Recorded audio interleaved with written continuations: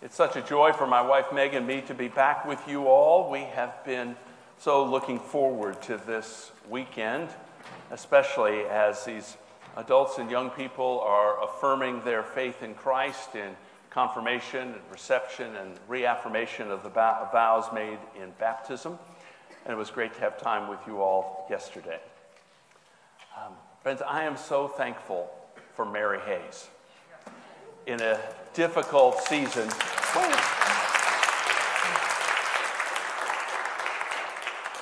as they say, wait, there's more. In such a difficult season for Truro, she has been serving you with a pastor's heart, with patience and kindness and warmth and joy. Mary is such an attentive listener, and she asks great questions. Sometimes they're hard questions, aren't they? And she has such extraordinary wisdom that I've relied on myself countless times over the years. I praise God for you, Mary, and for the wonderful job you're doing. God bless you. Now, and I praise God for Mike and Jamie and Sue, for Lincoln and Holly and the vestry, for Mary Springman and the search committee, and for your wonderful staff team. You all are faithfully served by godly, prayerful leaders who are giving so much of themselves, especially in this challenging time of transition. My great thanks to you all. Well, let's turn to the scriptures. In this season of Epiphany, you've been enjoying a sermon series on mission, and I've been listening and watching those sermons online along with you. This morning, I want to look at a missionary model given to us in Scripture. I want to hold up the experience of the early Christians gathered together in the fledgling church in the city of Antioch, so that we can see what their experience can show us about being the church in Northern Virginia. Antioch was an important city in the Roman world. It was considered the third most important city in the empire after Rome and Alexandria. It was a large city with a population in excess of 500,000. It was a Gentile city, but it had a large Jewish population. The church was established there because some faithful believers in Jerusalem got forced out by the persecution that came against them. Now, Jesus had told his disciples before his ascension, "You will receive power when the Holy Spirit comes on you, and you will be my witnesses in Jerusalem and in all Judea and Samaria and to the ends of the earth." But there's no evidence that they went out beyond Jerusalem until they were forced out by the persecution that arose after the deacon Stephen was martyred for his witness for Christ. We might say that their missionary obedience was initially motivated more by circumstances than by strategy. I'm reminded of what President John F. Kennedy said when he was asked, "How did you become a war hero in World War II?" He replied, "It was involuntary. They sank my boat." True in another way for some of us, because isn't it fascinating how the Lord uses hardship and adversity for his good purposes? How often the Lord will use some crisis to get us refocused, reoriented, back in line with his priorities. Now, some of the believers who fled Jerusalem in the face of this violent persecution came to Antioch, along the coast in the far northeastern corner of the Mediterranean, where Syria meets Turkey. And there they planted a church. And I want to look at this church in Antioch as we read about it several times through the book of Acts. I want to highlight 8 hallmarks of that church and reflect with you about Truro, about what the Lord is doing among you and what he may be calling you to be and do here in this community and beyond. So here we go, 8 hallmarks. Number 1, the church in Antioch was an evangelizing church. We first hear about the church in Antioch in our reading from Acts chapter 11. Beginning in verse 20, we read that these persecuted believers came from Jerusalem preaching the Lord Jesus. And the hand of the Lord was on them, and a great number who believed turned to the Lord. Now, mission in much of the church in America has been famously described as putting an aquarium by the ocean in the hope that a fish would jump in. But we follow a Savior who went out to seek and save the lost. He's not aloof, uncaring, unwilling to get involved. He loved us so much that he took upon himself human flesh, identifying with us, becoming one of us, entering our world to seek us out and bring us home. And as the Father sent him, so he sends us. You are blessed to be a part of a congregation that reaches those who do not yet know Jesus Christ. But friends, it is not enough to be part of an evangelizing church if we are not also sharing the love of God ourselves. Would you pray that the same zeal to reach out with the good news of the gospel that has long characterized this congregation as a whole will also mark your personal life? Will you ask God to make you passionate to share Jesus? Hallmark number 2. The church in Antioch was a discipling church. In Acts 11, verse 22, we read that word about this new church plant had reached the church leaders in Jerusalem, and they sent one of their best to Antioch, a man named Barnabas. Barnabas arrived and joined the team. It says that he was a good man, full of the Holy Spirit and of faith, and even more people turned to Christ. But Barnabas saw the need to go deeper. You've probably heard it said about some churches that they are a mile wide and an inch deep. And Barnabas knew the danger of that. And so he reached out to the greatest teacher he knew, Saul, from the nearby city of Tarsus, the one we know as the Apostle Paul. Saul joined the team, and the two of them taught the church for a year. And it was there that in Antioch at that time that disciples of Jesus were first called Christians, meaning a follower of Christ. The church came to a deepening maturity. Some of you have come alive in Christ quite recently. Others of you have walked with Jesus for many years. Either way, keep on pressing in for more of the Lord.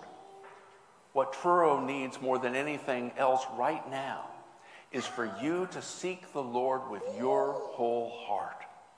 None of us have arrived. We all need to grow. So go deeper in your study of God's word. Press in more fervently in prayer. Let the Lord bring you and this church family to greater maturity in Christ.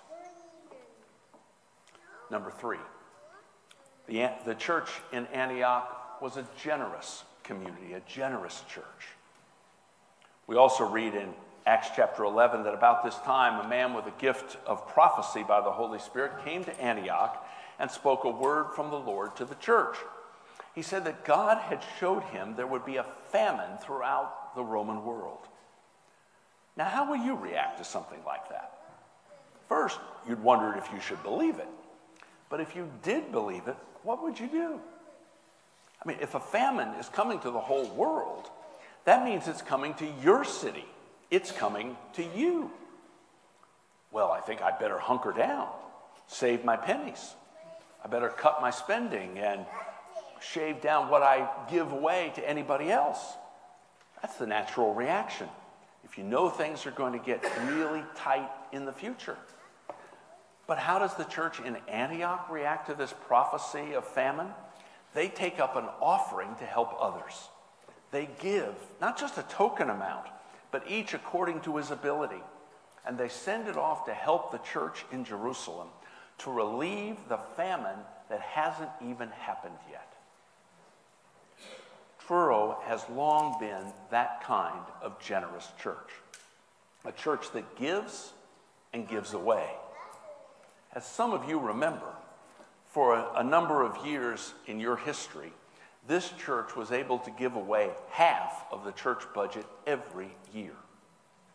It wasn't that ministries were cut back so much.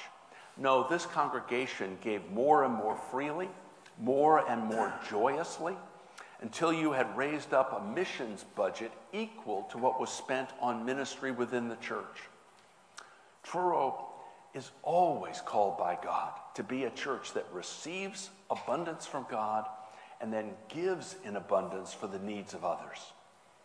As you pray and trust him, God is going to give this church more and more resources to use and to give away for the work of his kingdom. Number 4, the church in Antioch was a multi-ethnic church. Now, I'm going to turn past our reading today and turn over to Acts 13, where we pick up the story of this church.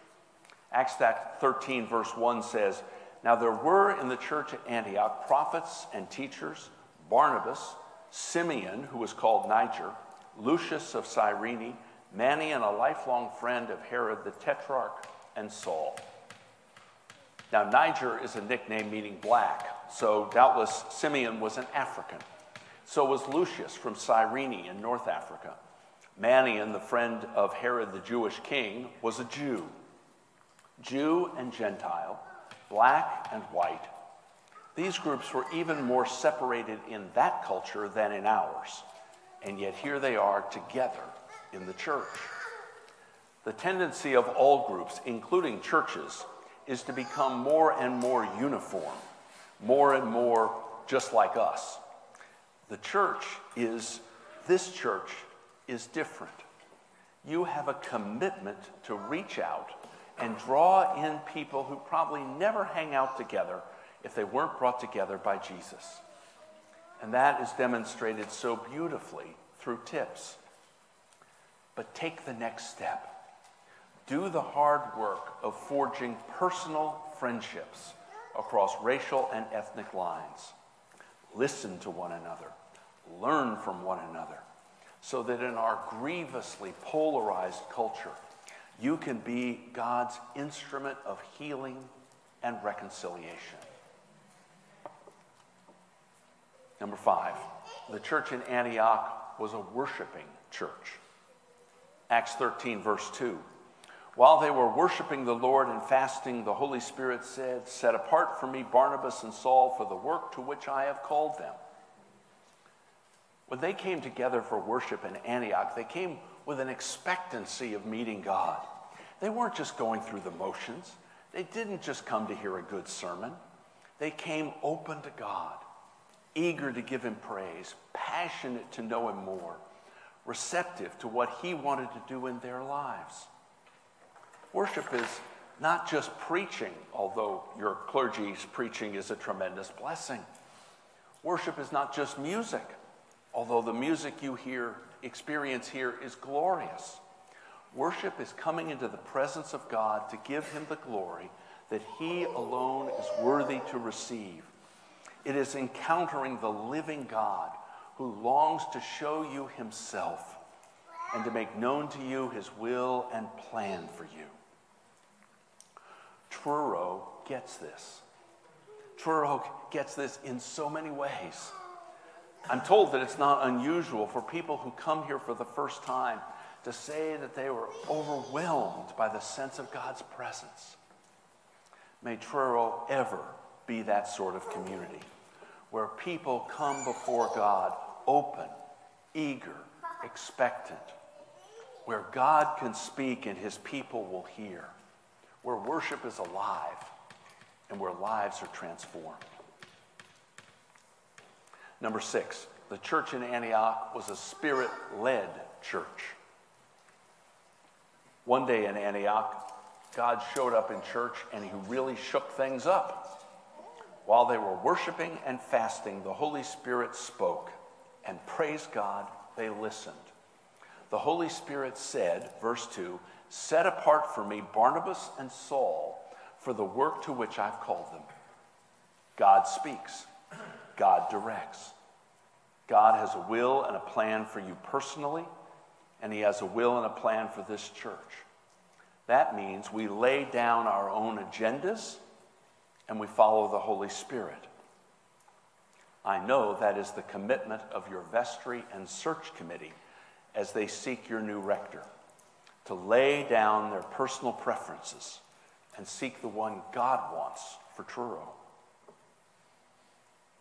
The great 19th century preacher Charles Spurgeon said that the prayer room is the engine room of the church. Would you join in firing up the engine of mission by praying fervently and faithfully for the Lord to show you his will for Truro and for his Holy Spirit to empower you to fulfill your calling for the spread of his kingdom? Number 7, the church in Antioch was a missionary church. Acts 13, verses 3 and 4. Then after fasting and praying, they laid their hands on them and sent them off. So being sent out by the Holy Spirit, they went down to Seleucia, and from there they sailed on to Cyprus. The church sent out Barnabas and Saul. These were their very best. Their very best. And yet they sent them out. Now, increasingly, the wording in the original doesn't quite come through to us in English. In verse 3, where it says that the church sent Barnabas and Saul, the word used really means released. The church released them. Then, in verse 4, it's the Holy Spirit who actually sent them. And that's exactly the way it works. The church needed to release them to do what the Holy Spirit was calling them to do. And when they said yes to God and let go of these leaders, the Holy Spirit sent them out on a mission that changed the world. The fact that they did it with fasting and prayer means that they knew it had to be God's work. They weren't capable of pulling this off. If God didn't empower this mission, it would fail. Antioch was a wonderful church. It was reaching people. But that wasn't enough. God was calling them to more. They weren't complacent or smug, but they were obedient to God's call to reach out. And all the work that the Apostle Paul did in mission, taking the gospel to Europe, planting churches, all of it, came about because the church in Antioch was a missionary church, a sending church. This congregation has long had a commitment to missions and to church planting. Church of the Epiphany, now in Chantilly, and Church of the Holy Spirit in Leesburg are Truro church plants.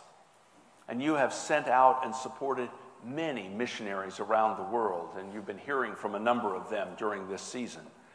And you've engaged in strategic and fruitful mission work here in this community, like the Lamb Center.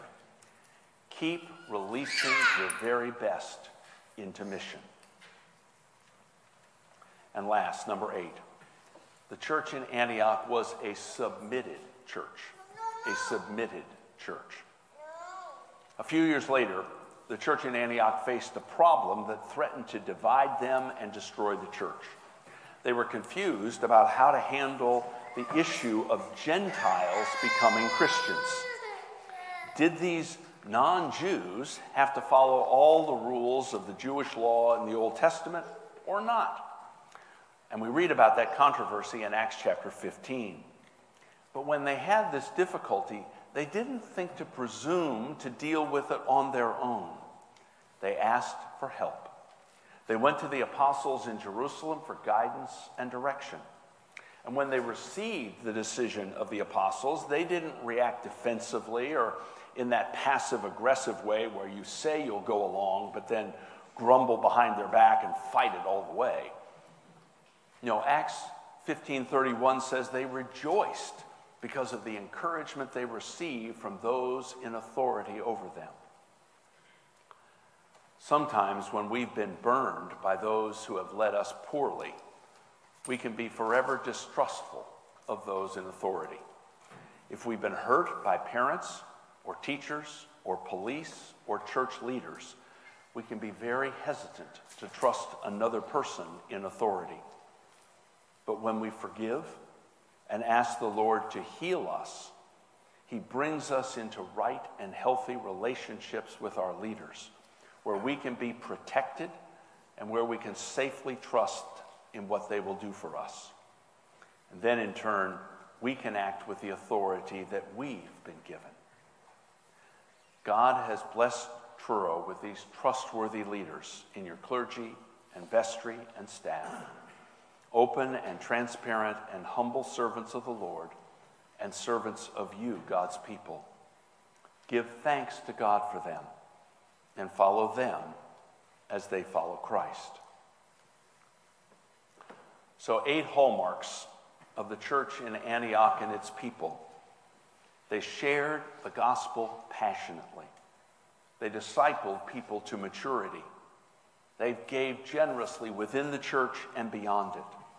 They reached all sorts of people, people like them and people who were very different. They worshiped the Lord with all their hearts and delighted in his presence. They were open to the gifts of the Holy Spirit, and they obeyed the Holy Spirit promptly.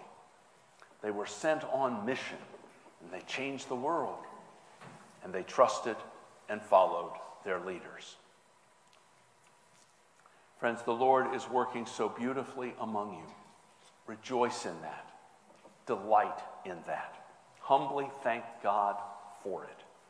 And tell those you know how the Lord is at work and how he's changing your life through this wonderful church family.